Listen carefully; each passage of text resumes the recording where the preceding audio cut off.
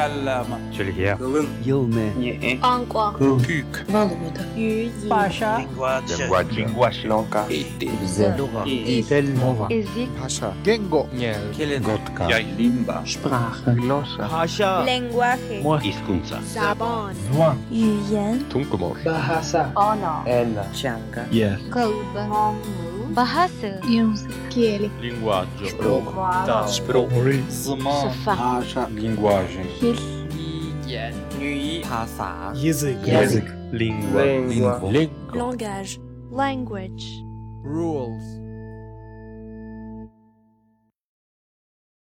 Hello and welcome to Language Rules. My name is Annette and this is episode number 6 about Arabic. Or should I say it's about the many different Arabics that exist. We will specifically take a closer look at the language situation in Lebanon because that's where my guest today is from. Hello and welcome, Eli. Hello. I didn't have to search long to find you because you are the husband of Özlem, who was here last time. And we will get to know you a little bit better now. As always, we start with a little introduction of you in Arabic, in Lebanese, so that we hear what it sounds like. Okay, so مرحبا اسمي إلي أنا جاي من لبنان صار لي 5 سنين عايش بألمانيا وبشتغل وبعيش بشتوتغارت وراحت هلا كل شيء تمام مبسوط كتير. So yeah, I just did a small introduction, not many details. Yeah, it's perfect. Can you say it in English again? So I just said that I'm Lebanese. My name is Eli. I come from Lebanon. I've been living abroad for 12 years, including 5 years in Germany. And I'm living and working in Stuttgart. And what do you do? What's your job? Yes, I'm a technical project lead in software and in IT. I'm specialized in software security, and I work at T-Systems. Which part of the Lebanon are you from? Okay. I come from the north, from the mountains near the cedars. So that's probably the easiest explanation I could say, because it's actually a tiny country. So when I say north, it's really not so not very clear. So I would say near the cedars, from the north, from the mountains. Mm-hmm. So my hometown is I would say around 800 meters high from the sea. So it's really good actually. So in winter it snows sometimes. So it's good. And I think I was raised there for a few years and then moved back to Beirut. So originally from there, but we lived a lot of time in Beirut, like many Lebanese people. Okay. So you are originally from Beirut, then you lived in the mountains? No, I'm originally from the north, sorry. Okay. And then moved to Beirut because my parents were working in Beirut. Yeah, okay. But I'm originally from the north. I lived many years in the north also.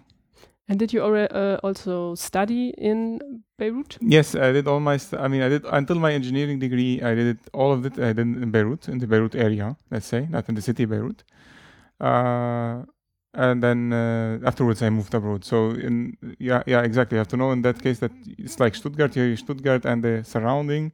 Over there is Beirut, and then you have the surrounding, which is called also Beirut. So I would say I was the suburbs of Beirut.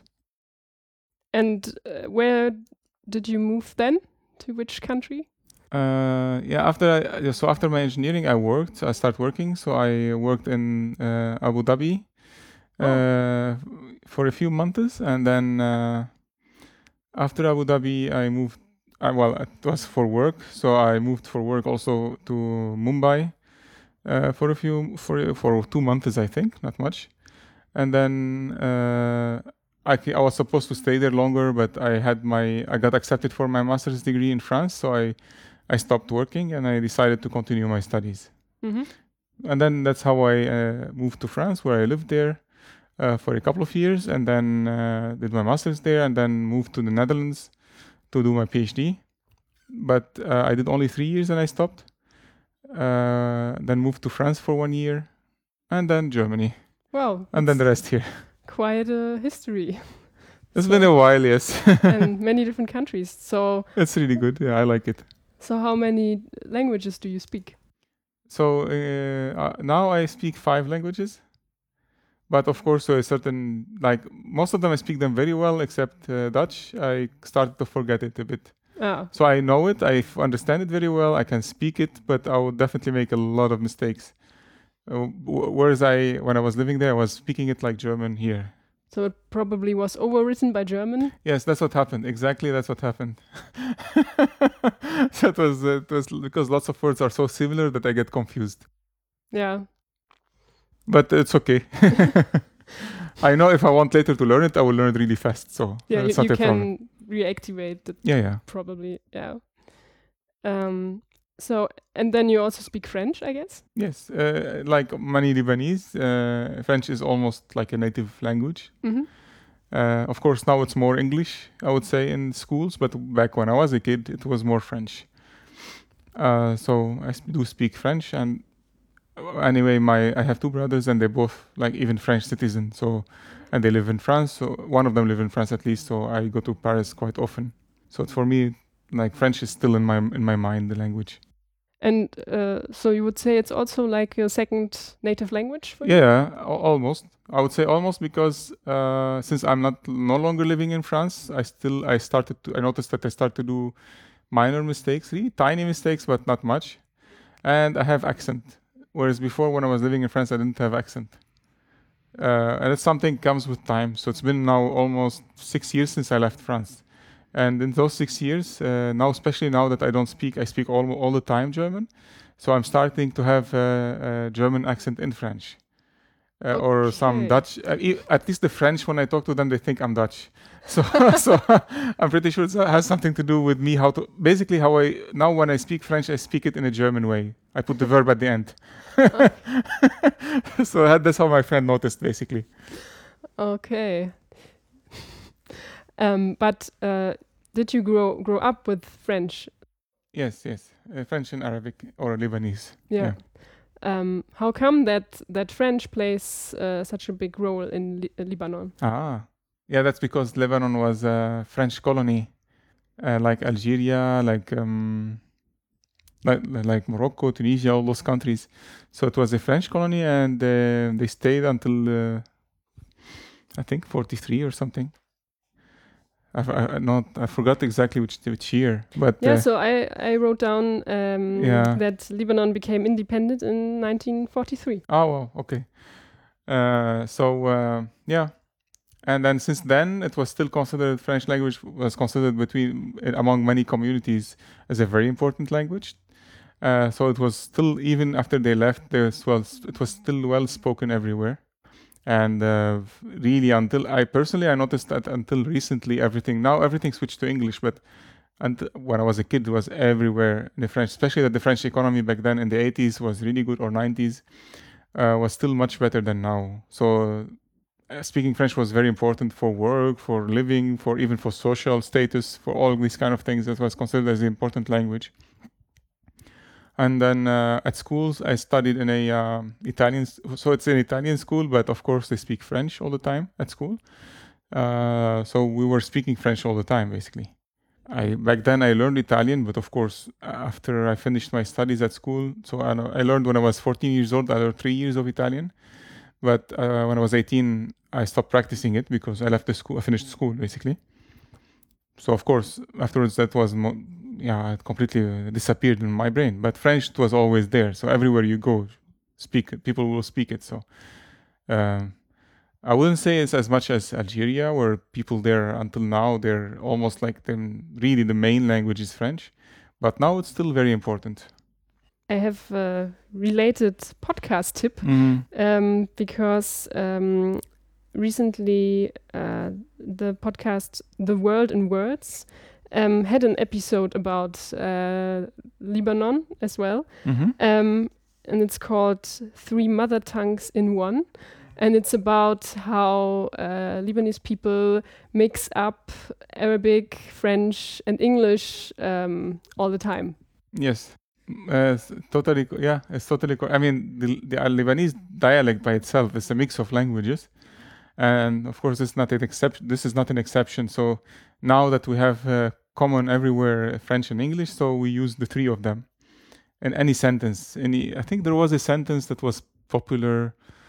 Oh, it's been a long time since I left the country. I forgot some of the sentences. 1 second. So I think there was a sentence.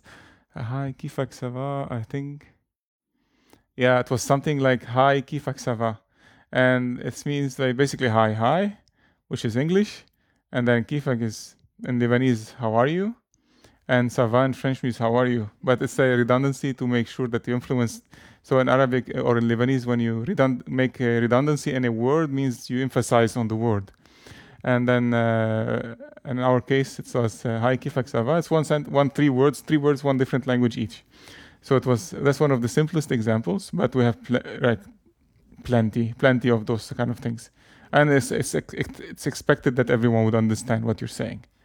And it's considered a bit, so it's a cultural thing also, or a social status, because if you're in Lebanon and you, in some places, most of the places where you don't speak one language or the other, English or French, there are people who look at you like, oof, where do you come from?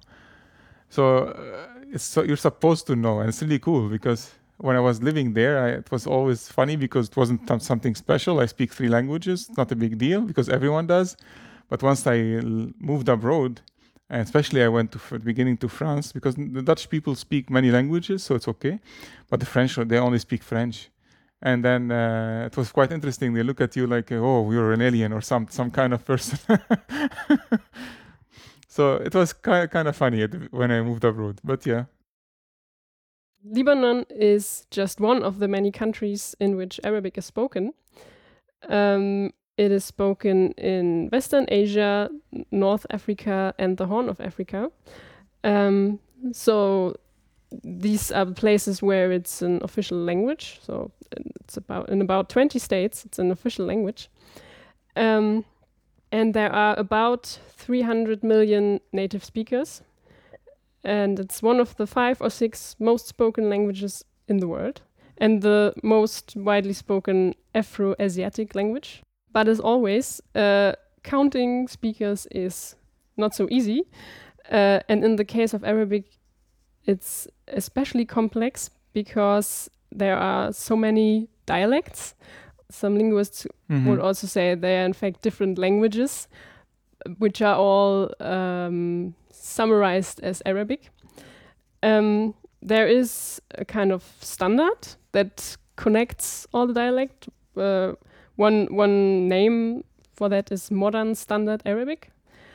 And then there's also Classic Arabic or Classical Arabic, which is the language of the Quran and is the religious language of all Muslims.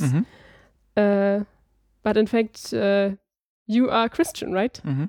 So do you have anything to do with Classical Arabic? It's really funny because when I was a kid, we used to go to, of course, my parents to church all the time on Sunday. And of course, all the prayers are in Arabic. So I'm curious if I put an Arabic prayer, what people would think. Would think, oh, what is this? And it's actually, they're basically just Arabic with prayers in Arabic. But they might think, oh, because they're used, so people in Western countries, they used to have, when they hear something more like a prayer, they think it's Muslim prayer. Yeah. It was actually not completely Christian prayer. But no, anyway, the thing is, even in church, so it depends, even for Catholics in Lebanon specific, is different because we use Arabic. We use Arabic as like any other people, basically, for official documents. But also we use Aramaic, which is the original language of the country, or Syriac, it's called, which is the original language before the Arab invasion. So if you want, I can say something about this topic. So the reason there are so many about these dialects is obviously because the Arabic originally comes from the Gulf area, from Saudi Arabia. and then all other countries, they just adopted this language one way or another. Either whether they like it or not, they took it. And then, so one of them is Lebanon. Then Lebanon, we took the language because the invasion of the Arabs in, I think, 800 or 900. I don't remember. I remember I studied in history. I mean, after the Crusades or something along that time. So basically, the language came. We got it from that. So that's why it's mixed and has a dialect. And it got mixed with other languages later in the future. And actually, the entire region, so Lebanon, Syria, Israel, Palestine, Jordan to a certain extent, all those countries, they have the Arabic they speak. It's called Levantine Arabic. So it's the region of the Levant, and then this is the Levantine Arabic, and we share almost the same words, and the same dialects in the global meaning.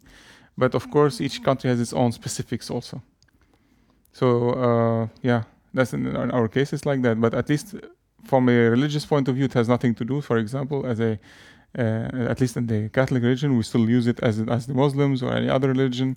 We use it for official stuff, for official documents, official like prayers or all these kind of things. It's still used. Of course, for the Catholics, they use also Aramaic in it.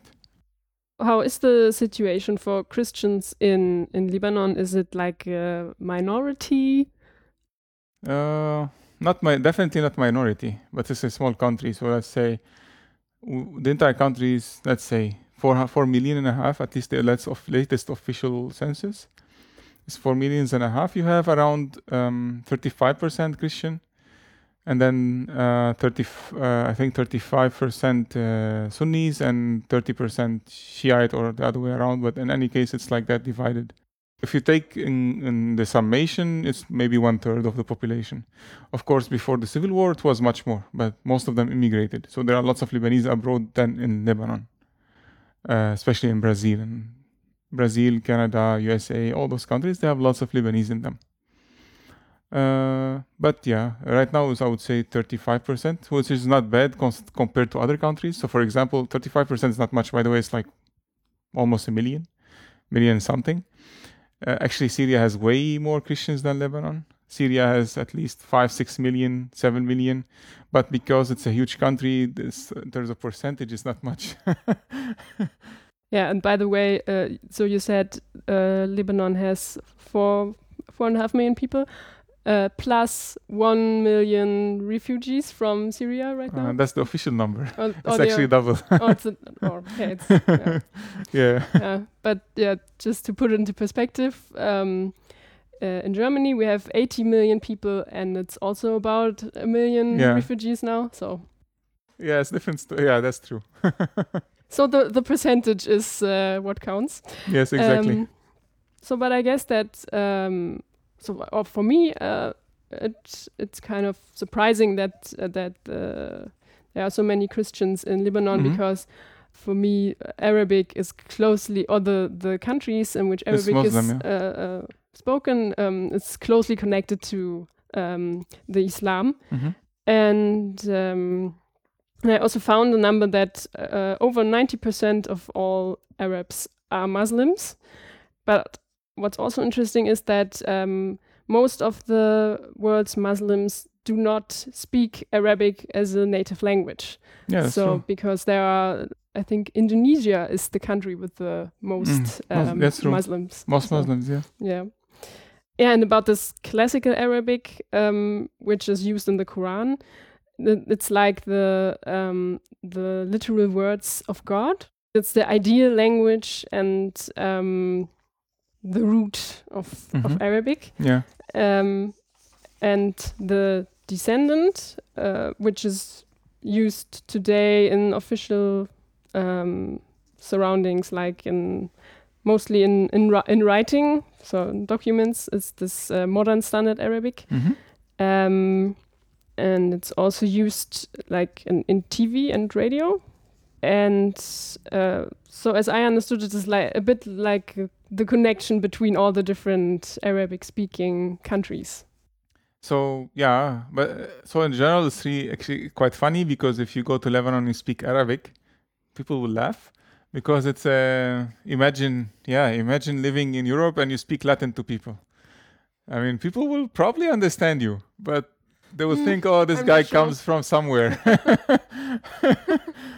Yeah, I would say it's exactly that example.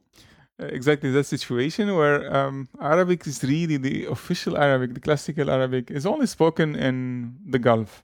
And even in the Gulf, they have a dialect for it. All other countries, they have their own complete different variation of the language. So, of course, I studied at school, like French. It was a foreign language for me. So it's not like I know it very well. Actually, I cannot write it correctly, so it's not like I can write it correctly. It's really complicated language. And when I hear people speaking it, I find it funny because it's something. Yeah, it's something as if you just met someone coming from the Middle Age, teleported and talked to you. It is exactly that. Okay, but so if I would like to learn Arabic, then I would learn this language Yes. that sounds like I come from the Yeah, Middle Ages. exactly. Okay, because great. because the other dialects, they don't have any. They're just dialects. They don't have Mm. any rules. Before the civil war, or at least in the 70s in Lebanon, they wanted, because we have our own dialect, and then some poets and literature people, they said, okay, we need to make our language official, like make it more, create grammar for it, our dialect, I mean, create grammar for it and all these kind of things. But of course, some people were against it, against the idea, because they said, oh, you're basically, well, for many reasons, but one of them is just, there is already one, why you want to bother with creating a new grammar? So it didn't go through, but until now, the best way to learn, if you really want to learn a language of a specific country, the best way to do it is to live in that country. Yeah. Like with any language. But Like with any in language. this But case, it's the difference probably is, even more important. yeah, exactly. The difference is, like, if you learn French and you're living in Germany and you go to France and you speak French, it's not a big deal. It's still close. There are some words not the same. There are some stuff not the same, but still close. But if you learn Arabic here and you go there, people will really look differently. But so they would understand you. Yeah, probably, we will definitely understand. Yeah. But they would maybe, they would probably notice that you're not from there. So Of course, you're yeah. not a native speaker. Mhm. It will be funny, yeah, that's for sure. But by the way, you said that the dialects don't have any rules and don't have any grammar. But of course they do. They do, obviously, but But no one bothered to write them, I guess. I wouldn't be so sure. Really? I Okay. could, so I don't know exactly, but I can imagine that there are some linguists that look at Yeah, probably. specific dialects and also try to find. I mean, there is a Wikipedia page about the Lebanese dialect, Mhm. and then it describes how it differs from Mhm. the standard. Yeah, I So guess there are there- people working on that, that's for sure. yeah, but that's something that seems to be typical, that the real Arabic, like the standard that sounds from the Middle Ages, is perceived as the true, having the true grammar, and the dialects are more like corrupted versions of that. So like Mhm. people don't care to stick to the rules. Yeah, that's true. But, Like the official Arabic only spoken, like I said, only written in documents, official documents, spoken on TV, in the news. So some TV stations, I mean, everywhere in Lebanon, at least in all other countries, when they want to say the news, they say it in Arabic, official Arabic. Which for me, I always found it weird. Why would they do? It would be like here the news would be in Latin. Yeah, So- something like so, that. yeah. But I mean, at the beginning I found it weird, but then I understood, of course, made bit sense, because anyway, when they write for the newspapers are written also in official Arabic. So when you write a newspaper or articles in a newspaper in their original Arabic, it's much easier to speak it rather than to translate it again to the local dialect and say it. So it's much easier just speak it as it is written. So that's why probably they do it. But anyway, yeah, I think it's only spoken in those cases. And as for the different dialects in the different countries, so as we already said, linguists might in fact say that they are different languages because they are so different. So I mean, it's the countries in which Arabic is spoken are quite separated. So, like, I think Morocco is the most western extreme, and then in the east, I'm not sure, probably Yemen maybe, or Oman, Indonesia. Yeah. But what do you think? Are those different languages, or do you still have the feeling it's all Arabic? No, they're completely different languages, I think. I can tell because I had friends from Algeria and from Morocco, and then when they speak, I have no clue what they're saying. So it's definitely not Arabic. When they say they're speaking Arabic, it's definitely not Arabic, because otherwise I would have understood. So it's definitely, especially I noticed that the further you go from the Gulf area, the more stronger the dialect becomes and less Arabic it becomes. So, for example, in Morocco, definitely you can catch a few words. So for me, I can catch one word here, one word there, but that's as far it goes. Then that's it. Then it's a completely new language, local language for them. So with a friend of mine, he's from Morocco, I think when he speaks with his friends, I cannot catch anything he's saying. So that's how I knew it. It's like people say when they say they speak Arabic, just most probably for political reasons or anything else, but definitely not because they speak Arabic. So when you speak with these friends, then you speak French? Yeah, French most probably. It's a much easier option. So if you meet someone from a country, from another country who also speaks Arabic but a different dialect, and he doesn't speak French, how do you communicate then? Depends really on the countries. So if he doesn't speak English so then we have to switch to original Arabic. So far it didn't happen, because for example, if I meet people from Syria or Jordan or Israel or Palestine or I mean those countries next to Lebanon, those have a dialect that's not far from the Lebanese dialect, so I can still understand them when they speak, and there is a good chance they would understand me much better than I would understand them. But that's for a different reason, simply because the Lebanese media is very strong, the media. So all TV shows, all whatever programs we have, they're diffused everywhere in the Arab world. So all other countries know the Lebanese dialect, but we don't know theirs. It's like typical, I don't know, maybe there is an example here. Yeah, I don't know. I cannot find an example in Europe, but it's similar like that. It's a story like that where actually, because of the media, the English American, because of the media, it's really everywhere. So we understand them, but let's say they could never understand us here for many reasons, obviously. But anyway, so that's the idea.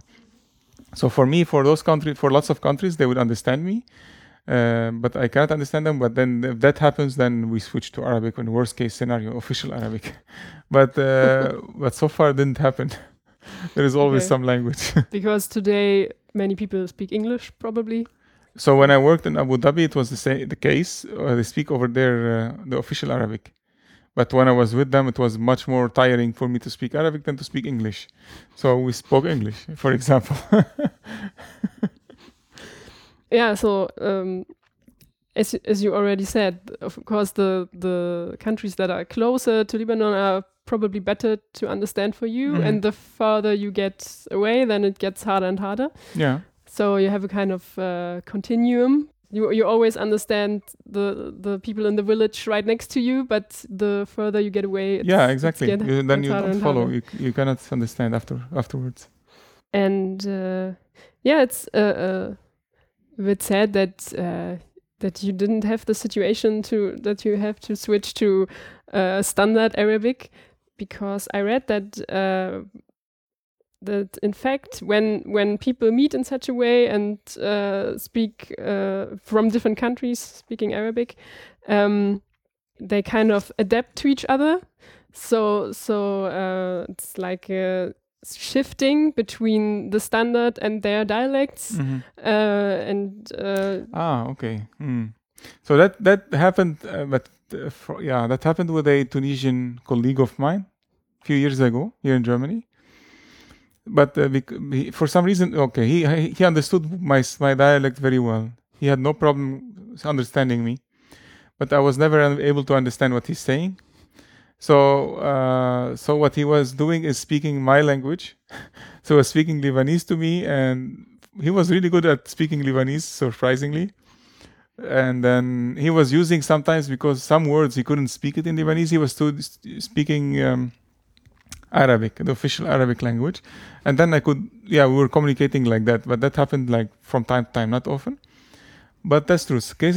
I had cases like that with this guy, with a specific person. And I used from time to time the official Arabic words. In that case, we were rotating basically. Sometimes French, sometimes English, sometimes Arabic, whatever works basically to that the message pass. But that's true. That's what you meant, I guess. Yes. Mm-hmm. Mm-hmm. And do you remember any funny misunderstandings in such situations? Oh, I mean, that's a common one in Lebanon. So I think in some other countries they're the same. But so in Syria, when they want to say how are you, in Lebanese we say kifak. In Syrian they say shlonak, and shlonak means what's your color? Mm-hmm. Direct translation. So when they talk to us they talk to a Lebanese guy, they say shlonak, and we say we look at them in a weird way. I was like, why you're asking about my color? Because how are you is kifak, not shlonak. so stuff like that. There are lots of funny words like that where you expect people you misunderstand. I remember right now this one. I think there used to be some others, but I completely forgot about them. But this one is stuck to my mind because it was really funny when I heard it the first time when I was a kid. And people came and said, "Oh, what's your color? What do you see?" So I prepared some example sentences because I'm interested to hear the difference between standard Arabic and the Lebanese dialect. And I simply copied some sentences from Wikipedia. So they have a kind of table with sentences and then like the pronunciation in the different Arabic dialects. Mm-hmm. And maybe you could read one of them once in the standard and then. I think the standard is here. This one, right? So this is this Quran version. So it really should be the standard one. But so just read the sentence and. The problem is not easy for me to read this because so the problem because I think you're using a Latin printer. Okay. But so I'll tell you the problem. It happens often because those should be connected, and then when it's one word split like that, it's hard for me to read. So I'll try to see. I mean, it's not hard; it's doable, but I have to just split them. Look it up. Open. No, it's okay. It's okay. I can. 1 second. Ana uhibbul ghina. Okay. So it's so the first sentence would be Ana uhibbul qira'ata kathiran, and then in English I'll say it. Yeah. Okay. I mean, I love reading it. This means I love reading a lot. So Ana uhibbul qira'ata kathiran is the official, like the Hoch Arabic, High Arabic, and then this is the standard Arabic. This is modern Arabic. Yeah. أنا أحب القراءة كثيرا, which is actually basically the same. Very very close. And then the Lebanese one كتير بحب القراية. So even if you hear me saying it, you probably notice there is a difference. Yeah, it sounds quite different from what you said before. Yeah. And So it's أنا أحب shorter. القراءة كثيرا. أنا أحب القراءة كثيرا. This Arabic. Lebanese would be كتير بحب القراية. So you leave out a lot of stuff? First of all, so أنا, I can, if you want, I can split it. So أنا means me. I. أحب, I love. القراءة, reading. كثيرا, a lot. So it's basically like that, exactly like in English. In Lebanese, we don't use. So when you're talking about yourself, you don't say I. It makes sense. And then for some reason we flip. It's interesting that I just noticed it. We flipped. So a lot, we put it at the beginning. So yeah, that's true. Now I remember. So even in Arabic, this rule exists in some cases, but in Lebanese we emphasize on it a lot. So in Lebanese, when something is important, when the adjective is important for you a lot, it's adjective, right? What is a lot? A lot. What's an adjective? Say adverb. Yeah, let's say okay. Then when so like the adverb. yeah. No, I don't know the word. But it's to emphasize, like basically. very, and yeah, it's like a and I think it's an adverb or particle. Yeah, but I mean, what I mean is like when the adverb or this emphasis is very important for the person, you put it at the beginning. So it will be a lot. Love reading. That's the exact. The literal translation would be a lot love reading.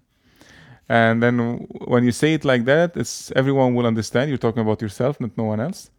And then this means you really, really, really love reading. Because otherwise you would have put a lot at the end. So that's basically the first sentence in that case. Interesting, I just noticed that. And then the second one, so I'll say it in English if you want, and then I can say it in Arabic. So I didn't find this old book. I didn't find this old book. Okay, so in Arabic it would be لم أجد هذا الكتاب القديم. Okay. لم أجد هذا الكتاب القديم. It's exactly like in English, basically. I did not is لم. Find is أجد. هذا الكتاب القديم is this old book. In Lebanese would be ما لقيت هالكتاب القديم. So it's not that far from the Arabic version. So it's لم in Lebanese is ما. أجد, we don't have it in Lebanese. أجد is find. But for some reason in Lebanese we say لقيت. I don't know why. I don't know probably it's not Arabic. Probably it comes from some other language. And هل is, so هذا becomes هل. الكتاب, which is a book, means in Lebanese would be still kitab. And al-qadim, which is you speak it from here, from the throat. Like al-qadim. From here, it comes from here. So this is qadim. So in Arabic we don't. Lebanese, all the strong words disappear. Strong letters, sorry. All the strong letters disappear. So all those we don't have them. So it becomes, instead of q, it would be so it will be al-adim instead of qadim. So that's the difference. So that's one of the reasons why Lebanese is considered for many easy to speak, because it doesn't have any of those strong words. So, and with strong you mean yeah, for example, so okay, I can say al-qalbu al-qadimu. So for example, you have al-qalbu al-qadimu, dhalamu. So all those when you hear them, you think, wow, it's really strong. At least for me, even when I know the language, when I hear them, they're very strong. So al-qalbu al-qadimu, which means the old heart. And then in Lebanese will be al-adim. Al-adim. It's much easier you don't have this strong. Yeah, okay. That's the idea. I should find and maybe I should think of sentence later. But there are plenty of those such sentences where you have those lots of strong letters, and then when you remove them, the sentence becomes completely different. And then the third sentence you have here, I wanted to read a book about the history of women in France. أردت أن أقرأ كتاب عن تاريخ المرأة في فرنسا. Okay, so it's also the same, like كنت is كنت أردت. Actually, it's a bit redundant, but أردت أن أقرأ, because you don't need the كنت. I wanted is أردت, and then أن أقرأ is to read. كتاب, like a book. عن is about. تاريخ is history. المرأة, woman, and في فرنسا is in France. So in Lebanese it become كان بدي اقرأ كتاب عن تاريخ المرأة بفرنسا. So it's the same. So it's the same. I think it's the same syntax, this one, except also we don't have some letters. So كان بدي is أردت. For some reason, I don't know what the بدي is. Probably some also comes from some other language. So it's not Arabic. كان بدي اقرأ. اقرأ is أقرأ. So it becomes اقرأ. كتاب عن تاريخ is the same as in Arabic. المرأة it becomes مرأة. بفرنسا. Okay, so this is interesting. In Arabic you say in. So the in Arabic is fi, and Lebanese would become b. Mm-hmm. So those kind of things. So there are some small differences, but those are small differences compared to the first sentence. If I have to compare all of them, the first sentence is completely different, whereas the other two are quite similar. Yeah, it's mostly the sounds that. Yeah, I mean, change. yeah, exactly. The sound is so definitely. We have lots of. So if I can talk about letters, for example, you can easily see everywhere where you have this apostrophe here. So everywhere where you have a k, it becomes a eh. So that's maybe if someone who have learned only Arabic and listens to Lebanese probably wouldn't understand, because he has to think, when I hear eh, actually he meant say k, and stuff like that. It's like when similar to Dutch and German, where in German you say Guten Morgen, and in Dutch you say Goeiemorgen, and then it's now I start mapping. Whenever there is a g, there is a g, and it's the same principle here. You have becomes a k. It's the same, and then you have Arabic or as close as it can be. So yeah, but it's really interesting. Yeah, we already heard a bit about the sounds now. So one question I always like to ask is, what do you think do people who don't speak Arabic perceive as typically Arabic? So when they hear, or when they have to describe Arabic, what are the typical traits? In the language, you mean? Yeah, so from the sound or from, yeah. I think it's mostly because it's a strong language and it has lots of weird sounds for many people. They would consider it a bit aggressive. So I think some people consider it a bit aggressive. I think probably that. Probably it's like he's speaking some weird aggressive language. because it's very hard on the ear. It's not easy. It's not something like French or Italian where you're singing or you're speaking. No, it's like if I can find a sentence. So for example, I can say a sentence in Arabic. Let's say you're calling someone and you say, what are you doing tonight? In English, as simple as that, you say ماذا تفعل يا رجل? And then when you hear it like that, it's a bit, at least for me, it's a bit strong. ماذا تفعل يا رجل? And you have this comes here from you have lots of those letters that are strong by nature and hard on the ear.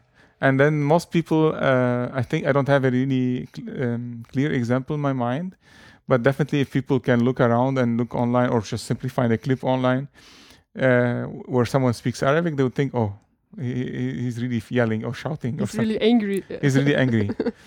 But that's the nature of the language. It's like that. Yeah, I think this perception that it sounds aggressive comes from something that I connect to Arabic is that it seems to come from the back of the mouth, like the sounds we already had, like and Yeah, so you have all those. You have and so this already. I mean, this is also something I have heard people say about German because we also have, and I guess that's one reason why some people think it sounds aggressive, and for Arabic it might be similar. It's similar, yeah. And in Arabic there are even more such sounds. So I think the two you pointed out in those example sentences for the difference between Arabic and Lebanese were I have to think. So there is maybe we could start with English, because when you look at English, you don't have a lot of sounds that are in the back. So actually, the farthest you get is when you produce. So it's a glottal fricative. So it's in the glottis, like the vocal cords, and fricative because it's air streaming out through a kind of constriction. And then you have vela sounds. So they are produced at the velum, the soft palate. Which are k and g. And in some dialects of English, you also have like in Scottish. Really? Oh, okay. So with Loch Ness, for example. Okay. But yeah, that's not standard English. But yeah, that's as far as you can get. Yeah. But in Arabic, you have a uvula stop. So the uvula is the funny little thing in the back. So I didn't really find a colloquial English term for that. But in cartoons, when people scream or laugh or open their mouth really wide, then you always see the little thing, and often it's also vibrating, moving. That's the uvula. And in Arabic, you can make sounds with that. So I think the one that you already made is this uvula stop. It's like k, but further. So I can't really do it. This one, yeah. It comes from here, that's true. And then there's also a glottal stop. So just where the comes from, but it's a little explosion. This one, yes. This is popular because I challenge sometimes my friends about it, because they can produce, with some practice you can get to k, you can manage, or it's of course easy. This is easy, but this you cannot. Try this one. So we have a letter is, and that's hard for lots of people. When they try to do it, they end up with, and then okay, that's another one. So I meant another one, but that's it sounds similar, like but it's more like yes, exactly. Yeah, I can tell you that's the just because I like the word so much. It's a pharyngeal fricative. Wow. Because it's you put the tongue at the back of the pharynx, so of this. Yeah. Do you have a example of a sentence in English and that I can try to translate, or? Not really, but okay. So we have the lyrics of the song we are going to hear. Maybe you find a word with this which has this kind of sound. It's not no.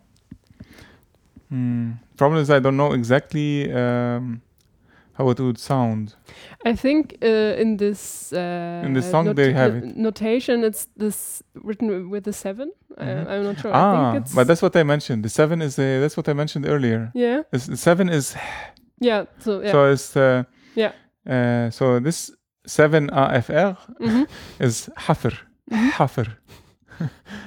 So this one here ZYE7 ziyah. Mhm. Yeah. So this is what you meant. Could be. Yeah. Yeah. Hafriyat. And the 3 is so it's like the dog. What dog's that? What? So what the dog? Not the dog. Sorry. When the wolf is attacking, the so it's like that. So this is Eid. Eid. That's those are hard, and those are the letters that sound hard when people hear them. Luckily in Lebanese we don't have them, otherwise I would scare my colleagues when I'm speaking on the phone, but it's usually those letters. Yeah, so actually we should maybe mention, so we have a text here in like Arabic chat notation, so it's the Latin, and you use the Latin alphabet, and for some letters, because you don't really have Latin words for them. Latin letters for that, you use numbers, so like the 7 and 3. So and we have and the 2. So the 2 is this glottal stop, which is like it's a just, yeah. So RE2BO is reabto. Reabto. 2 also is the awaso. So it's so the 2 is always 7 is always and 3 is always and then the 5 is there is no 5 here. Sometimes, so the French, when they first came to Lebanon, they said, okay, we want some letters for some words, for Arabic words, and one of them was the kh. So the kh is written KH. So for example, my last name is written with the KHOURY, Khoury. It's actually in Germany, everyone says Kuri, or not only Germany, it's everywhere in Europe, they say Kuri, because KH doesn't exist as a letter. But actually KH in Lebanon, they're one sound. Sirch. So when you say my last name would be Khouri. But here I think in the song they don't have it, or maybe they use KH. I have to check. So here they're using KH. So Marikh. So this is Mars This means Mars. And I think those are the main ones. Those are the main numbers being used. Yeah, it was funny when I first tried to teach my parents to chat with us, because of course we use those for chatting, and my parents, they're of course new for them, so they look, what is this, you're using numbers and here you use numbers and sentence, makes no sense. Now they got used to it. But in fact, so this really looks like someone just randomly pushed keys keyboard, on the keyboard. Yeah. And so we are right. This is a good transition to the next topic, because I also wanted to talk about how you write Arabic. And so this is like the modern version you use when you write on the computer. So, but that's not what you do originally, right? No. So this was introduced when of course chatting on a computer was introduced, so it's not really new, but at least 20 years maybe, or it's new compared to the other, how long Arabic the language has existed. Yeah, exactly. So it's new compared to the language, but now no one can chat, or at least I rarely see people chatting and read Arabic or in Arabic letters. But some people do it. It does exist. Some people doesn't, but simply because in some cases those people work in Arabic, so they type on an Arabic keyboard and everything, so it's much easier for them. So there are special Arabic. Yeah, keyboards. there are Arabic keyboards. Well, it's the same. They're like the QWERTY one, but it's basically the top is written in Latin, and the bottom part of the button So each button has a Latin Arabic version. Ah, okay. Then And you then can shift. You can shift something and you can rotate, you can switch.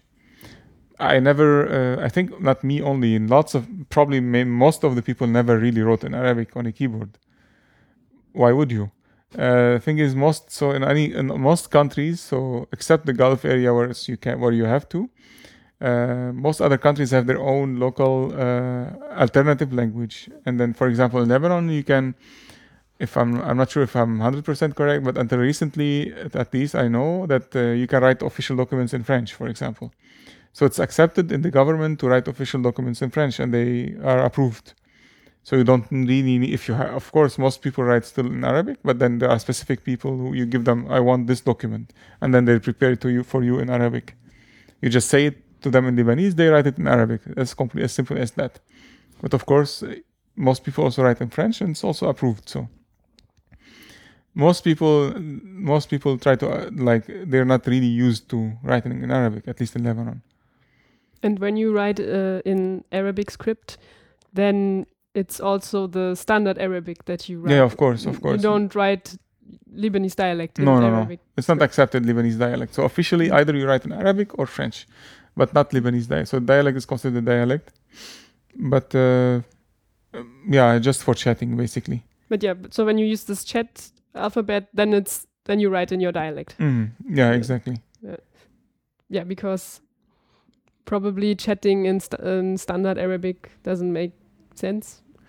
It's hard. That's the problem. Like I said, I cannot generalize because some other countries definitely do it differently. I know in Lebanon it's an exception. Lebanon and maybe the Northern African countries, because they're much more influenced by Europe. So they have much more Latin in their text. Latin words, Latin letters. Then they use Latin letters like Lebanon, we use these kind of Latin words to specify our dialect, to write our dialect. But I know in Syria, for example, Arabic is very important. Or in all other countries, so the Jordan and Palestine, Arabic is very important. So most probably there are much more people who write Arabic there. And it would be maybe for them much easier to write in Arabic. Could be, that's for sure. But at least I know in Lebanon it's much harder. So I know my father, for example, he writes Arabic. He can write in Arabic, but he's much more comfortable with French. So when he wants to write something, he writes it in French. And then if he needs to write in Arabic, then it's really no other alternative, then he writes in Arabic. But for example, for me, so this is the generation of my parents, for example, they can do it, I think. Because at that time there was no internet and stuff like that, and it was official documents were more you have to write them either Arabic or French, and nothing changed. And I think back then was more, I don't know what's the reasoning behind it really, because back then it was much more important to write in Arabic, could be, and now it's less important. I really don't know what's the difference, but nowadays there is much less Arabic influence, so it's more there are more tendency to write in other languages. In French, for example. And how about reading? So reading books? No, books is Arabic or no. So you have books. I know that in libraries there are books in Arabic and Lebanese even dialect, and then on other of course. But there are books in Lebanese dialect. That's for sure. I know that, and they even write them in Lebanese dialect in Arabic, not even in Latin. So and for kids it's perfect because then it's easy for them to read. They don't know grammar or anything, so it's hard for them to understand because this is something you learn at school, the official Arabic. So whereas if they read Lebanese in Arabic letters, it's much easier. Mm-hmm. So that's the difference, I think. But so in libraries, you have all options, at least for kids. For me, the Arabic script is complicated on so many levels. First of all, you read from right, or you read and write from right to left, and books are also like So from a European perspective, you start to read them at the end. Mm-hmm. Yeah, that's true. And the letters have they look different depending on whether it's the beginning of a word or the middle of a word Yeah. or the end of a word. So the thing is, that's what I was when I first started studying English. That was the most annoying thing for me, because in Arabic, when you read Arabic, it's easy actually, because a word is words are connected with each other. So when you have one word, the letters in them are connected, most of them at least. So there is always a space between one word and another. Whereas for me, when I started studying English and our English teacher was writing them one letter at a time, it was hard for me at the beginning to separate where the word ends. Of course, there is a space, but it was hard for me still. I'm used to words connected. Yeah. So, Yeah, and that was it's always cursive, the Arabic. yeah. Yeah. And then It's always like so when you do Yeah. handwriting in English, you also connect all the letters. yeah, exactly. Or you can connect them. And one of the biggest problems until now I have, and I think I will never change, is that when I write in Latin or when I write French, so French is easier because I know, so with the capitalization, I mean. So for example, when I write any French or German or whatever, or English, I have tendency not to capitalize at all. Because in Arabic there is no capitalization. So when I write, although I don't write in Arabic, but it's just in my brain for some reason. So unintentionally, I have to think about it to capitalize the letter. But unintentionally, I write everything lowercase. Because I'm used to it. I think, oh no, why would I capitalize here? So, but then in French, of course, I learned it at school that, you have to capitalize after the comma, after the point and everything. That was okay, it's easier. But then with German, you have to separate. No, there is nouns, there is all these, there are even more cases. I think English is like French. It's only after the point, I think. More or less. Something like And that. Names. Yeah, or names, Yeah. of course. And yeah. So that was okay. But for me, it's really the most problem for me is when I'm writing in German is because by default, I always minimize lowercase everything. And then I had to think about the comma, the point. And then here I have to think, in German, I have to think of other cases. And that's, I mean, until now I still do mistakes, but now my colleagues understand me. It's not a problem. But yeah, so that's the good advantage, at least in Arabic. You don't have lowercase, uppercase. Do you have something like comma and stuff like that? Yeah, there is a comma. Okay. It's exactly the same thing as Yeah. in Latin, but reversed. So it looks like a 6. I think it looks like it's like that. So it's so the comma in Latin is like that. You go down. So I can try to explain it. It looks like a reversed 6 in Arabic. That's a comma. So it's actually the opposite of exactly the opposite direction of horizontal opposite of the comma in Latin. I have to take a look at it. It's like that. Flip it to the okay. top. Flip it to the top. Ah, And that's a comma. So yeah, there is a comma. okay. I actually never thought about it, but now I just wondered. So it's, because I think it's a 6. It's a flipped 6 or Okay. something like that. Another layer of complication is that you basically just write the consonants. It's like a consonantal skeleton, and then you have some ways to mark. In some cases, you also mark the vowels. That's what I understood. And so okay, for the consonants, I have to think of an example, and if you have examples also. I mean, we have this, but that's not so good. Those examples from before. I mean, here you see you have these dots, and from what I understood, that they mark if you have a vowel, which vowel. So I don't think they have here. So let's say I'm saying it's my book. Maybe you can do it like that.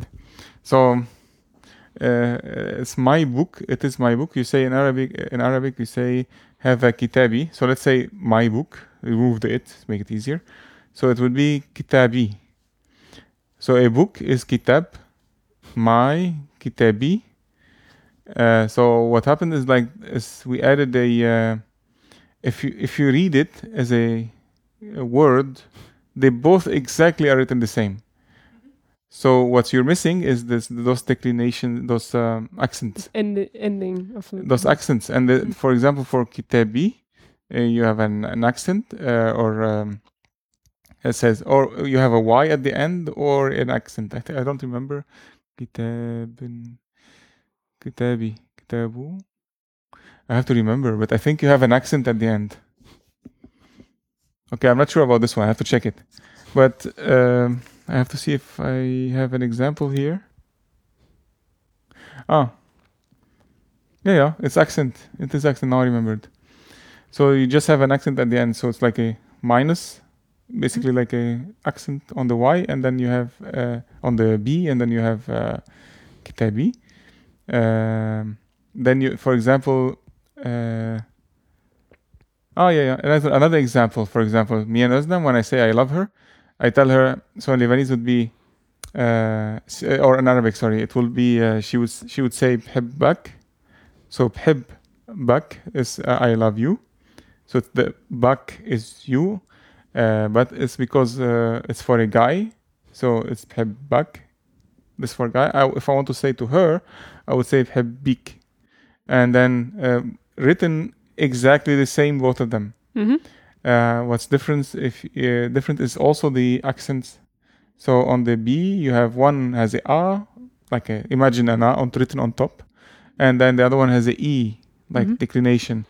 They're both declinations. So what happens is sometimes if you have a textbook, some advanced textbooks, or some storybooks or stuff like that, some of them they don't have those declinations.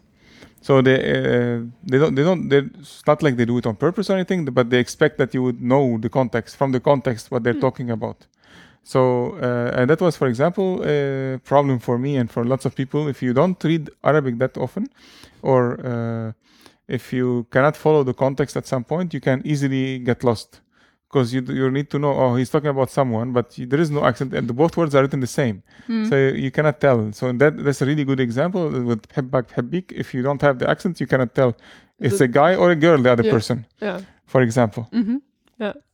So these kind of things, for example, don't exist in other languages. I think at least don't exist in Latin, in English, for example, or I don't know, French also doesn't exist. Probably in German not.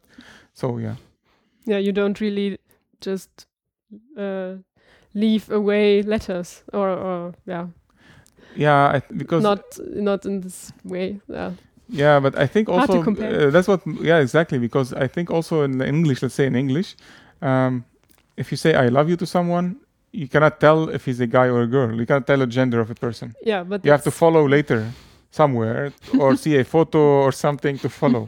Whereas in Arabic, actually, you can tell from this sentence if it's a guy or a girl. But that's for another reason, because in Arabic, apparently you have this difference, and but in English you don't. It's just you is always you. Neutral, exactly. And there is no neutral, I think, in Arabic. It's like in Germany, there is no neutral. There is neutral? I don't know. But also in like German, if like you French, say it's like English, sorry. Yeah. So in this, you is not marked for gender in German. Yeah, that's what I thought. Also, I remembered. Yeah. So actually, you cannot tell from the you if it's a guy or a girl. Yeah. But when your example, when you write it and you don't mark or you don't have this indication for the vowel. Then that's the reason for the ambiguity. You have to add more stuff later. Okay. Yeah, that's that's the way it's written. So. Yeah, that's true. Yeah, but that's something I like. So that's one of the things I like about Arabic, that you have this kind of thing that makes it makes it a bit harder maybe, because at least for Özlem, when I try to teach her some words, like it's so hard. So why is it like that? No, I'm kidding. She likes it actually. She wants to learn, but I don't want to. I'm too lazy. I guess you could also use it for some like poetry. It's typical in poetry actually, and that you can have this additional layer of interpretation that you must guess, or you can fill in the slots yourself. Yeah, exactly. And in have poetry, they different have this interpretations. Yeah, and then specifically if you have the ending of a sentence in a poem that should follow the same as the previous one. Let's say, forgot what they're called. I completely forgot the naming. Anyway, when it should follow the same resonation or. When it should rhyme? Yeah, rhyme, exactly. When it yeah. should rhyme. Sometimes in Arabic they change this sound at the end from E to A or whatever, just to make it sound the previous one. Okay. And then, of course, later I knew how it works, but at the beginning when I started learning, they told me, there is a sentence in popular Arabic. They say the poet has rights that other people don't. It's a sentence that is like means if you're a poet, you're allowed to do that. But if you're not a poet, then you're wrong. And it's funny because if a poet writes it, he's completely grammatically correct. But if someone else writes it, and it was annoying because when we used to do writing dictation, I used to fail and I used to be annoyed why a poet can do mistakes and why I cannot, of course. But anyway, so that's exactly a case. But you could just say, I am a poet. Yeah, exactly. That's what I thought. Yeah. Let's get to a bit of grammar. I would like to point out one thing which I find pretty cool, which is actually a morphological thing. It's about how words are created, actually. Mm-hmm. So in the languages that we talked about here so far, creating new words or inflecting words is always done like that. You have a kind of a root, and then you add prefixes or suffixes to get out a new word. When you have house and you want to talk about several houses, then you add an S, for example. So you concatenate morphemes together. Or in the last episode about Turkish, that was a really good example that you can concatenate even more stuff, even more suffixes on each other. Mm-hmm. So now for Arabic, it works completely different. And it uses a system which is typical for other Semitic languages as well. And it's called root and pattern morphology. If you like, you could try to explain it. So, I'm not very technical when it comes to grammar. I just say it because I know no problem. You have to tell me. But so if I have to take an example, so for example, a chair would be kursi in Arabic. Chairs would be karasi. So it's actually I don't know the rule for it, but for some reason, somehow you have to make the middle part of the word. You change basically the middle part for some reason. So if I take kursi karasi, for example, table would be tawle, tawilat. So it's really I really don't know what the rule is for it. Maybe you have the rule. So the principle works like that. You have a root, which is in most cases a set of 3 consonants. So the one popular example is so if you use Latin script, KTB is the root, and it means something like, or it has to do with writing in some way. So the root for write. Such roots, they convey a kind of basic meaning, like a semantic field. So with KTB, it's the semantic field of writing. And to get actual words from these roots, you have kind of patterns, like templates, which consist of vowels and sometimes also additional consonants, and have slots where you can put in in this case, the KTB. So I also have some examples here to make this clear. So, for example, kataba is he wrote. Yeah, exactly. True. Yeah. Mm-hmm. But maybe Kataba. you read the examples. It's Yeah. Yeah, So okay. so you want to go for kataba? He made someone right. yeah. So he it's- made someone right is kataba. Kataba. Katabahu. Okay. So yeah, so kataba would be he wrote.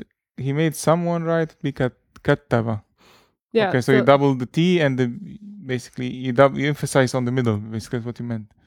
Yeah. In this case, it's almost the same word, but Emphasis. the T is doubled in the second case.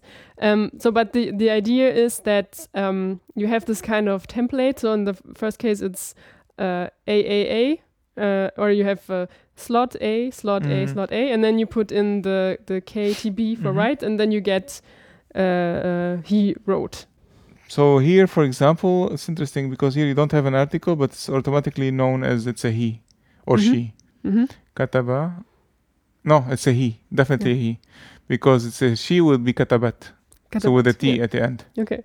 Yeah, so you could say that there is a template which maybe means something like past for past masculine, which would be this when you have AAA, and for past feminine you also have to add a T in the end. Yeah.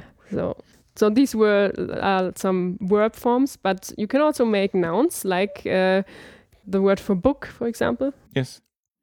So kitab, you have book, as we saw. That's what the example I mentioned earlier. And then books would be kutub. Yeah. So you have a pattern with this E and A for kitab, which somehow is a template for a noun. And then the plural is not just kitabs, but it's a completely different word. You have a different pattern. You have this kutub. Yeah. Kutub, yeah, but I don't know what's exactly the rule again for it? The idea is that this KTB gives the basic meaning, and the pattern with the vowels gives like the grammatical meaning or the grammatical information. Yeah. Some more examples. For example, kutab is which one? Katib is writer, so the katib, person who writes. Katib, yeah. So there is a kind of pattern for person who does something. It's always the same. Yeah, that's true. Because, for example, so read the reader. So reading is qara'a. So it's similar at least. Qara'a would reader would be qari. So you always had the same. See, like you have A and E, and then you have okay, this is a bit different. Maktab in office. Yeah, and there you also have this KTB, but you also so this is an example where you also have an additional consonant with this M. So ma, slot, slot, slot. And then it's maktab. It's like the maktab office. And then maktaba is the library. That's true. I'm thinking if there's another example like that. Oh yeah. Yeah, it's actually the rule is everywhere. An example would be a meat. So a meat means lahm, and then a butcher shop becomes malhama. So you and like the place. Yeah, and the butcher is melhim. Yeah. So it's like that. So then the root for that means meat, would be so mel. Lahm. Lahm. LA 7M. 7. So if you would try to extract those three consonants which are there, then it is L, the 7, and M is this kind of root. Yeah. What can we give? I can give you another example. So a plane is tiara, and then tiara, and then planes is tiarat. So it's not the same as here. But driver, so the captain of a plane is tayyar. It's different than the rule here. Yeah, there are probably more patterns than those that I just. Yeah, those are gave. different. Yeah, so this doesn't apply for this rule. Yeah. But so another nice example for such a root is if you have SLM. It's the root for peace. So and you can form a word that is salam, which also means peace. Yeah. And in the same from the same root is also Islam and Muslim. Yes. So I don't know. So what is the literal meaning of Islam? It's also. So, I think I have to remember. So salam. I mean, definitely it comes from it. So salam is peace. Islam is Islam means to make peace, I think. I have to check, but I think it's like that. Islam, Aslim, make peace. Islam basically Islam means to make peace or to surrender, like to surrender with peace, to give peace to someone. So that's basically basic meaning. And then what else? And Muslim. Muslim is someone who gave peace. Basically, who's peaceful. Is making peace with people. Like he's already in peace with everyone else. But I found this interesting because I have wondered about the connection between the words. So why someone who is a member of the Islam is called a Muslim, because they sound quite different, but the connection is this SLM. So that's that's the root. So now I remember. Muslim means he gave himself to God. So basically, it's like gave his peace to someone. So gave himself to God, isn't it, in that sense? You already mentioned how Arabic came from Saudi Arabia, basically the Arab Peninsula, and spread to the other countries where it's spoken now. And in fact, it also had a great influence on other languages in Europe, for example, because of these Muslim conquests. Yes, which started in the 7th century, and which resulted in a huge empire. Yes. So the Arabic had a great influence in many countries. I think a good example I noticed is when I was in Barcelona, in Spain. And Barcelona, it was the Andalusia. And then Andalusia was created by the Arabs. The Andalus in Arabic means. And then it's the entire region that was conquered by the Mamalik at that time, long time ago. And until now in Barcelona, they still have lots of Arabic words without knowing that they're Arabics. For example, one of the most common, famous one is the Torre Al-Akbar. Torre Al-Akbar is this big pen, huge pen in Barcelona that becomes colored during the night. It's really beautiful. It's a big building actually, but looks like a pen. And they call it Torre. Torre is tower, but they call it Torre Al-Akbar. Akbar is big in Arabic. So they call it Torre Al-Akbar. And then when I ask them, why do you call this? They say, no, it's local dialect. I say, of course. But yeah, so they have lots of Arabic words, and they use not. I think there are plenty, but I only recognize a couple of them. But that's one of them, and I'm pretty sure there is plenty of others. Yeah, so I was in Sicily this summer, and there you also can find lots of Arabic influences. Like we visited some church where you saw Christian and Muslim influences at the same time. And we lived close to a city which is called Calatafimi, and which is also originally an Arabic name, and stuff like that. So you find a lot of traces. Yeah, true. in Europe also. Sicily was conquered actually.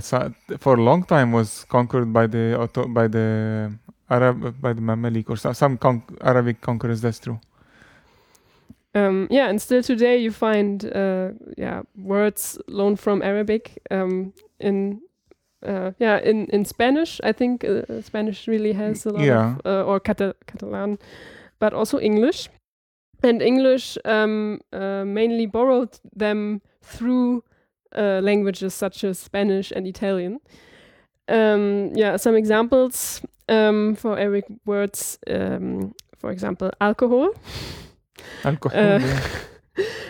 Algebra, algorithm. So all these words with al, I think that's the article. Yeah, because it was al something. But also candy and coffee. So a lot of things.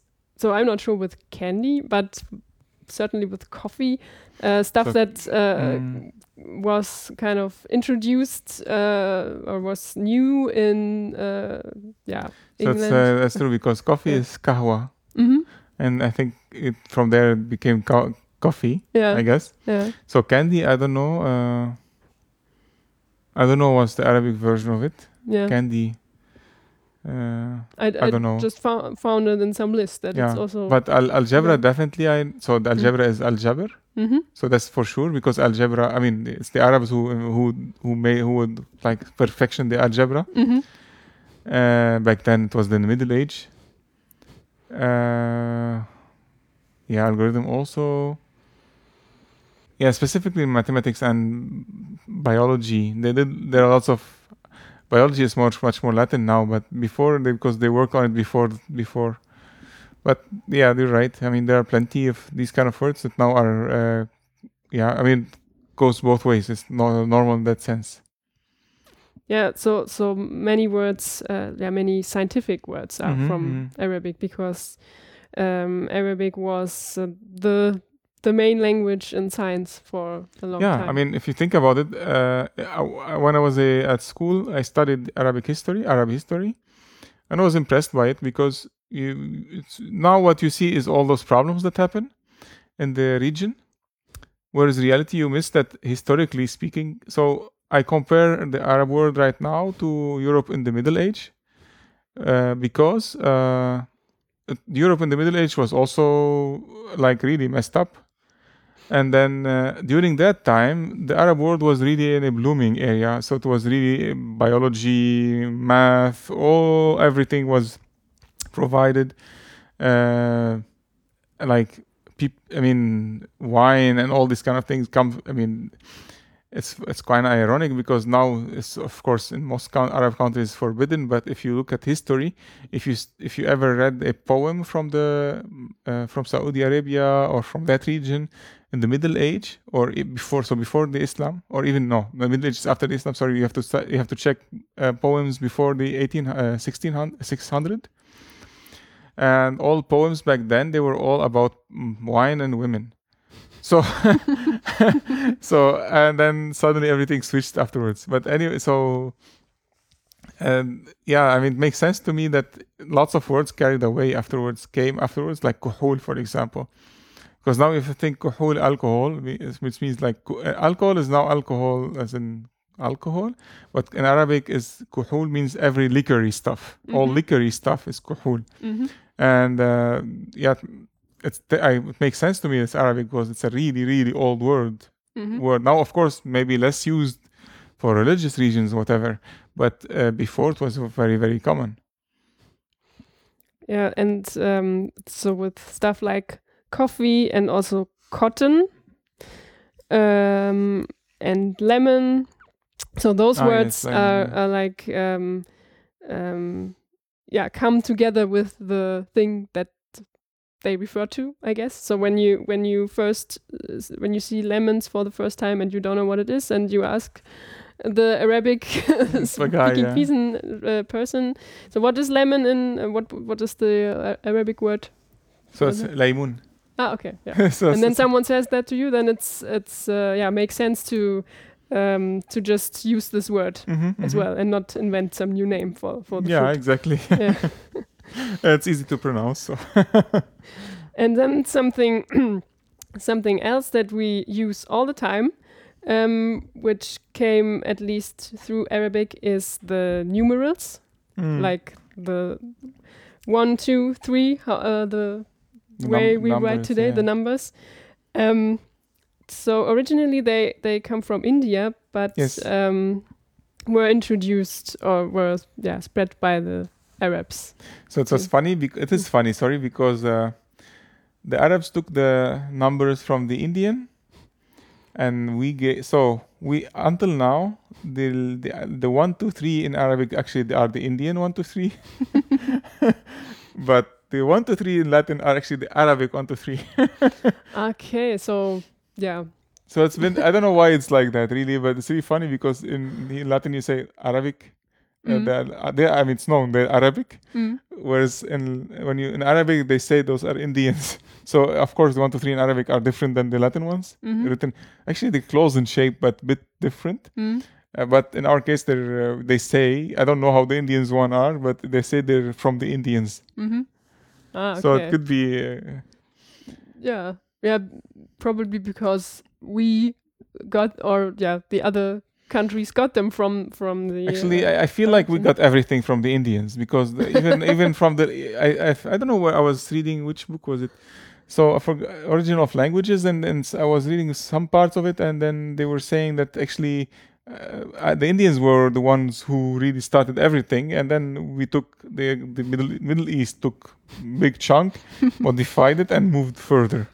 So could be that the Indians they have all the original. I don't know. Yeah, for sure, a lot of stuff came from there. Of course, Arabic also borrows words from other languages. Yeah, of course, yeah. So today it's probably mainly English and French, maybe. Lots of Turkish also. Yeah, okay. Because of the Ottomans, so they were everywhere. Yeah, and I guess also from surrounding countries. So whenever you have language contact, you automatically exchange. That's the idea. So I think mostly it's right now it's mostly Persian, Turkish, of course French and English. As a little tradition that somehow came up, I also have to ask what computer means in Arabic. I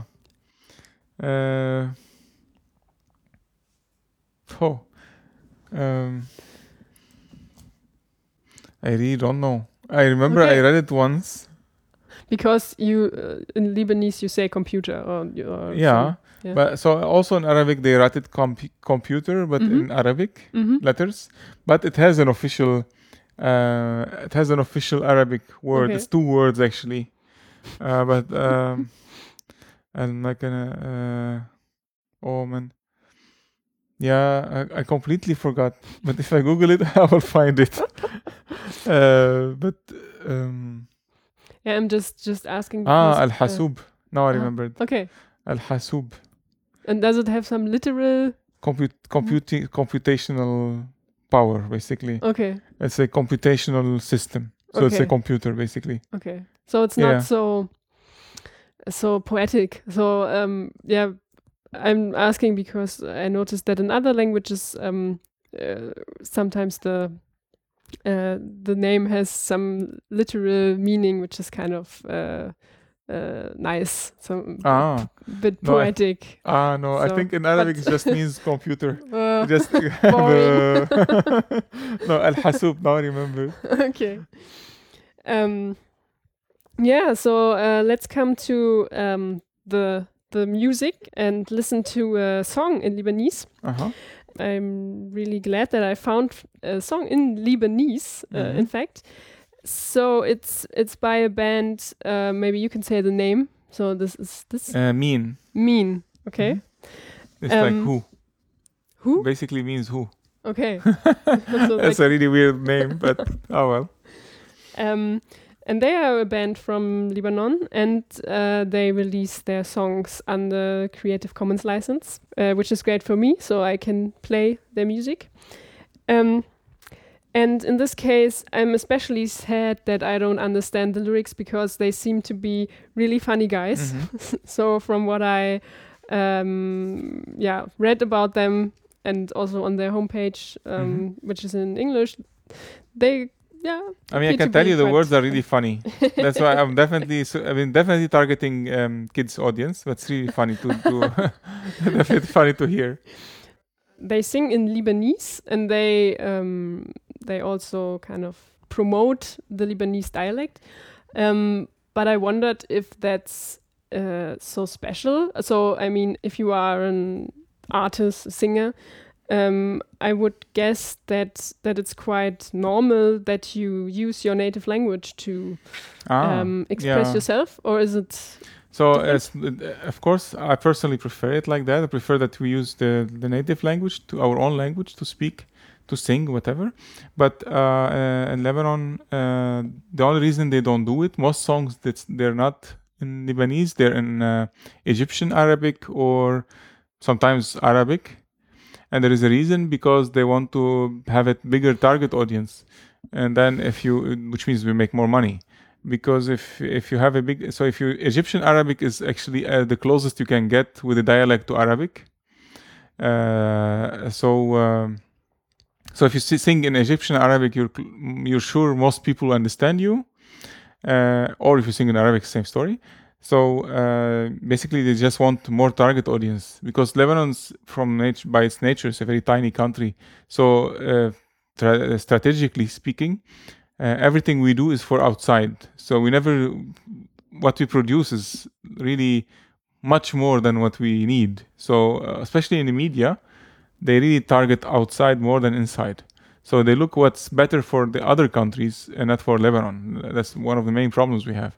So anyway, one of this is this one. So plenty of songs are done in other dialects just because they want bigger audience. And those guys did it, and it's really good they did it like that, because I mean, I like it personally. It's a matter of personal preferences. I prefer it I don't like Egyptian dialect anyway, so it's fine by me, and fine for me if the Egyptians don't like my dialect. It's okay, but I like my own dialect. So if this one, if those people did it like that, I really appreciate it. Yeah, and this song is in fact a Christmas song.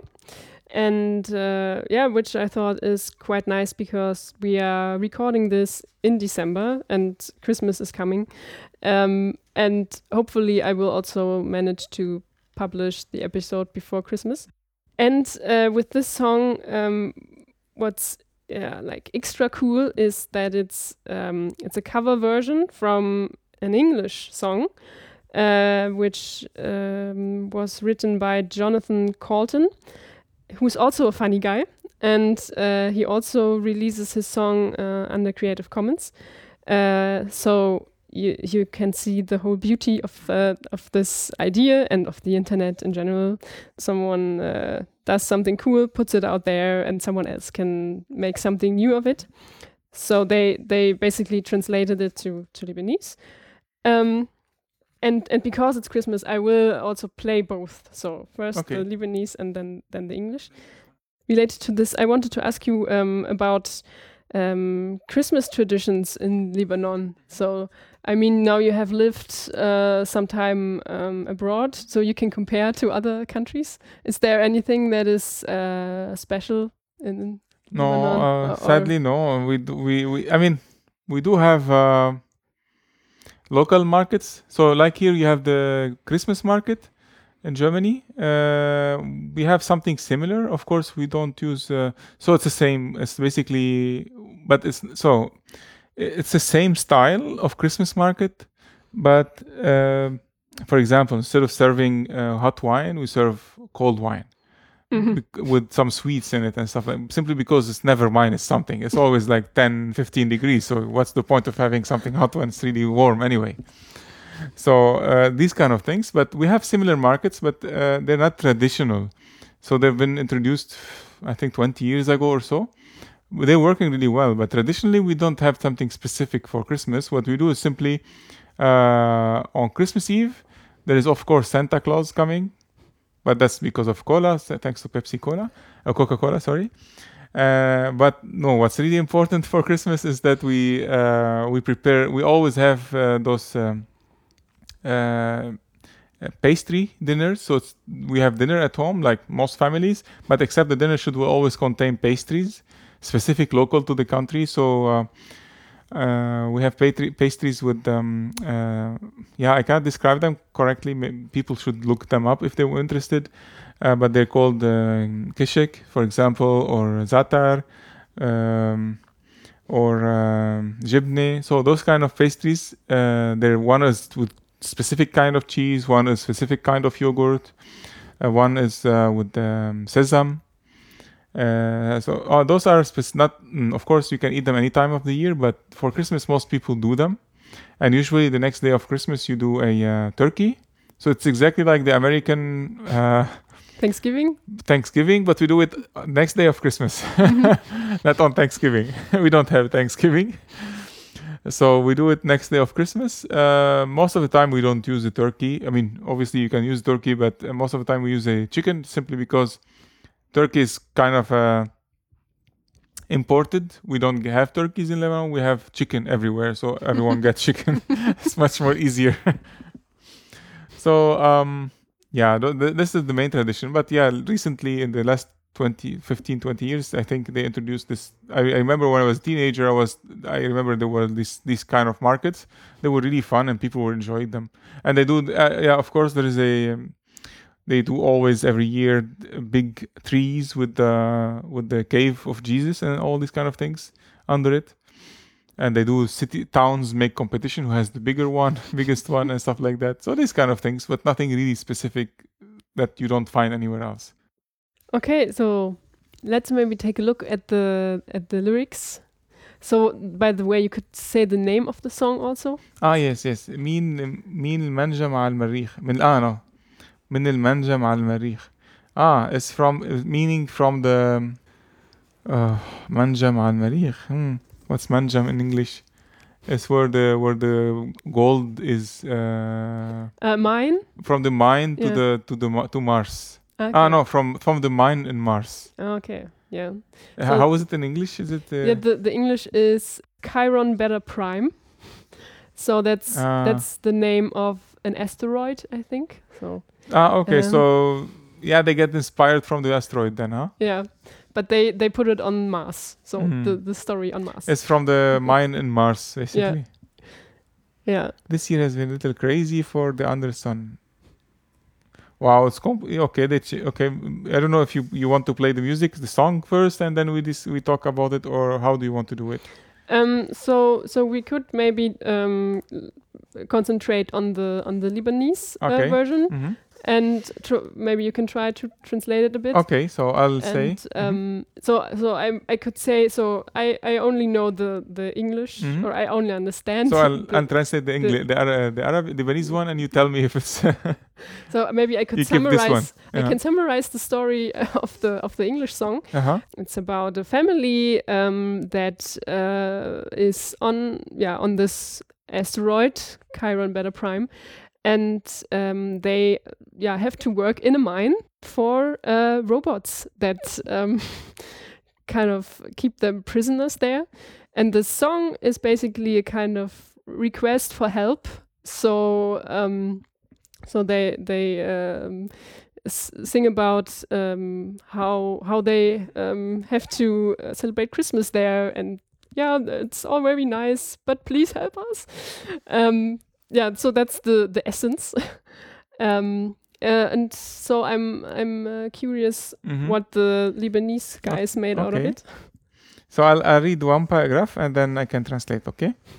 So it says مجلس الروبويات اجتمع وأخذ قرار إنه ينفونا على كوكب بعيد وصلنا من وقت حفر وشغل وتعب ليل نهار بس هالشي مش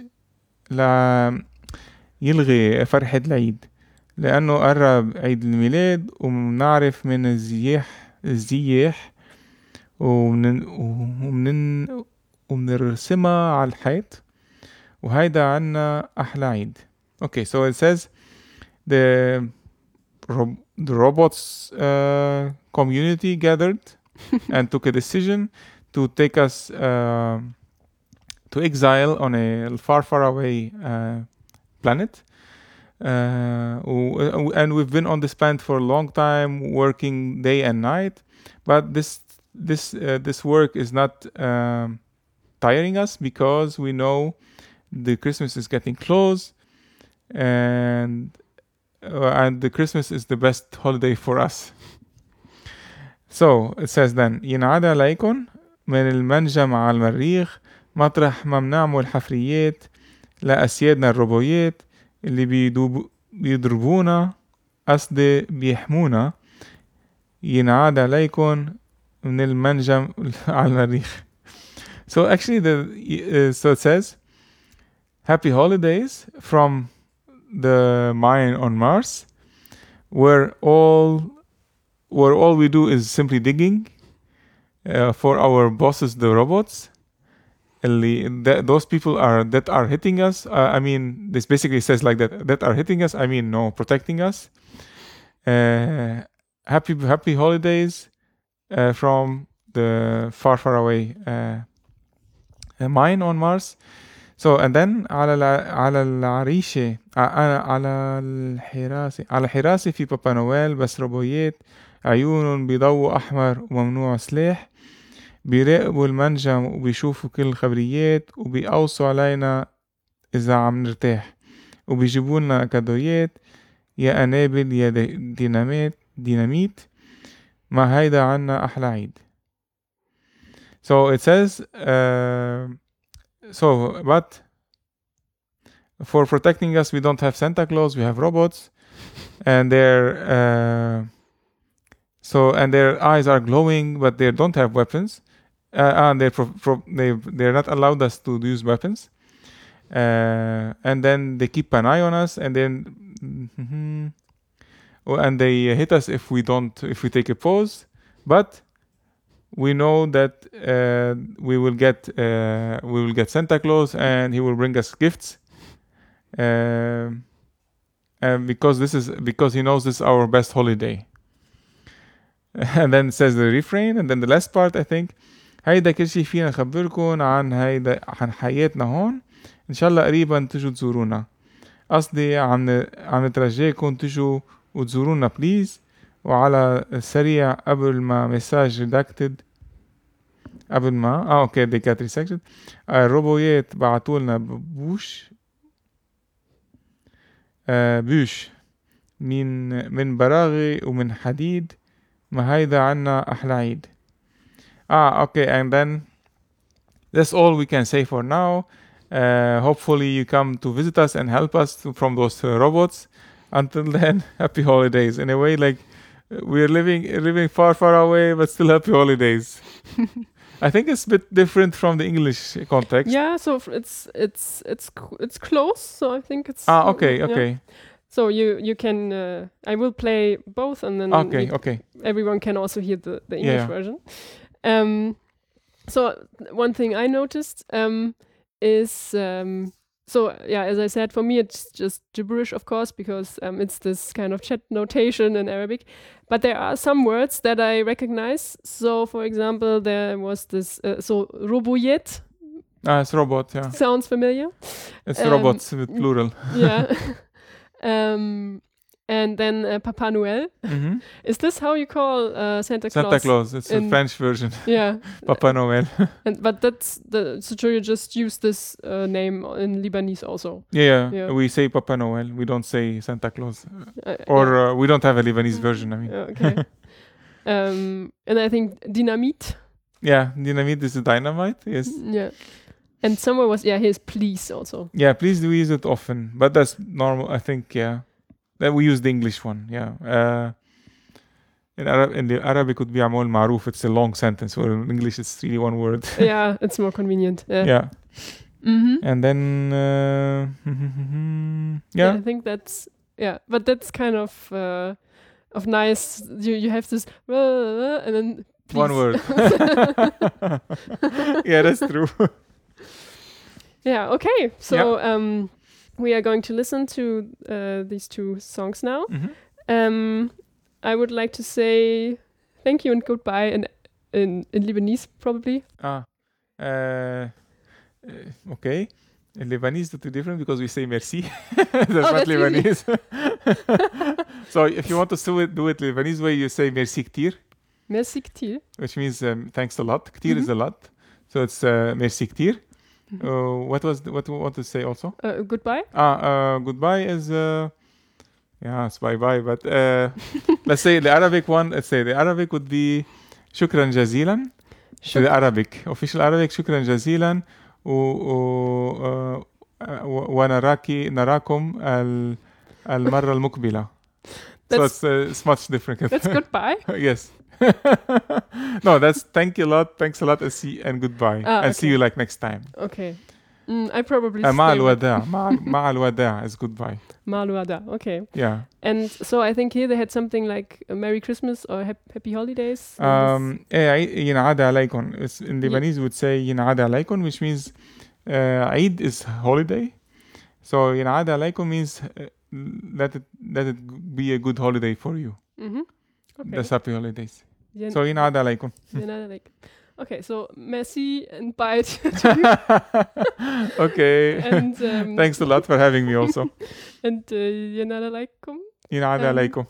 Merry Christmas to whom it may concern. Okay. And thanks for listening. Thank you. Bye-bye. Bye-bye.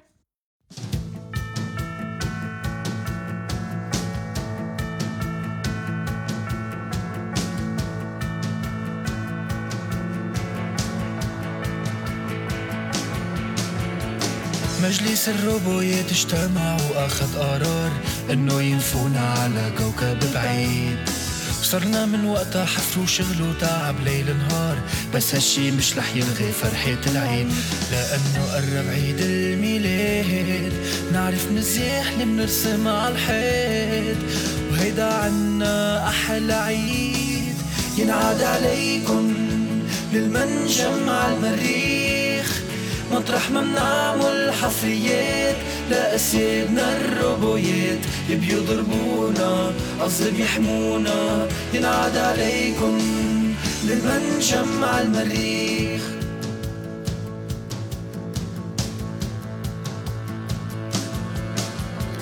على الحراسة في بابا نويل بس روبويات، عيونهم بيضووا أحمر ومعون سلاح.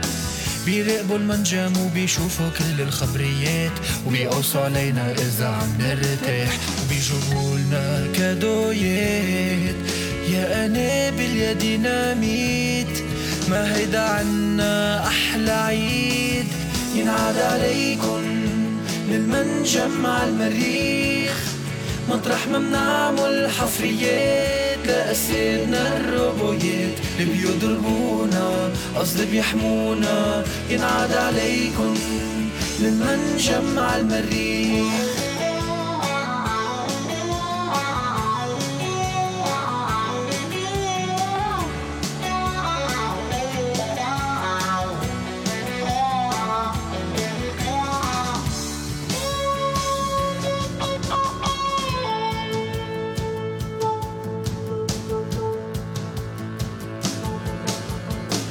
هيدا كل شي فينا نخبركن عن حياتنا هون، إن شاء الله قريبا تجوا تزورونا.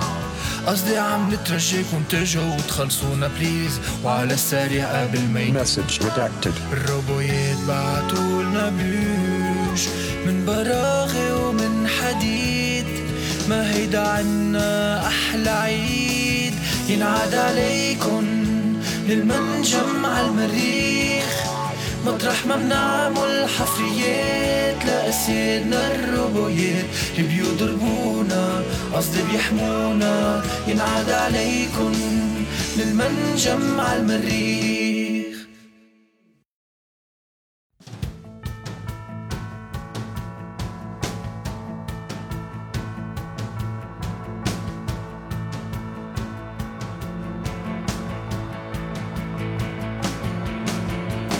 This year has been a little crazy for the Andersons. You may recall we had some trouble last year. The Robot Council had us banished to an asteroid. That hasn't undermined our holiday cheer. And we know it's almost Christmas by the marks we make on the wall. That's our favorite Christmas from Chiron Beta Prime, where we're working in a mine for our robot overlords. Did I say overlords? I meant protectors. Merry Christmas from Chiron Beta Prime.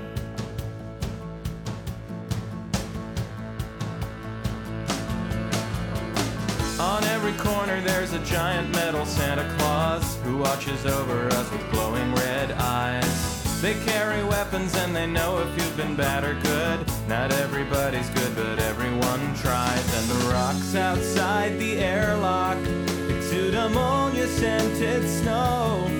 It's like a winter wonderland. Merry Christmas from Chiron Beta Prime, where we're working in a mine for our robot overlords. Did I say overlords? I meant protectors.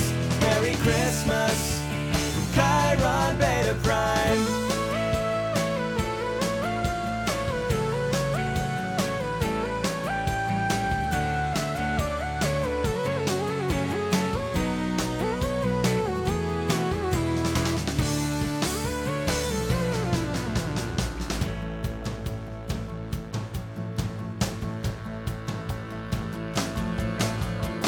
That's all the family news that we're allowed to talk about. We really hope you'll come and visit us soon.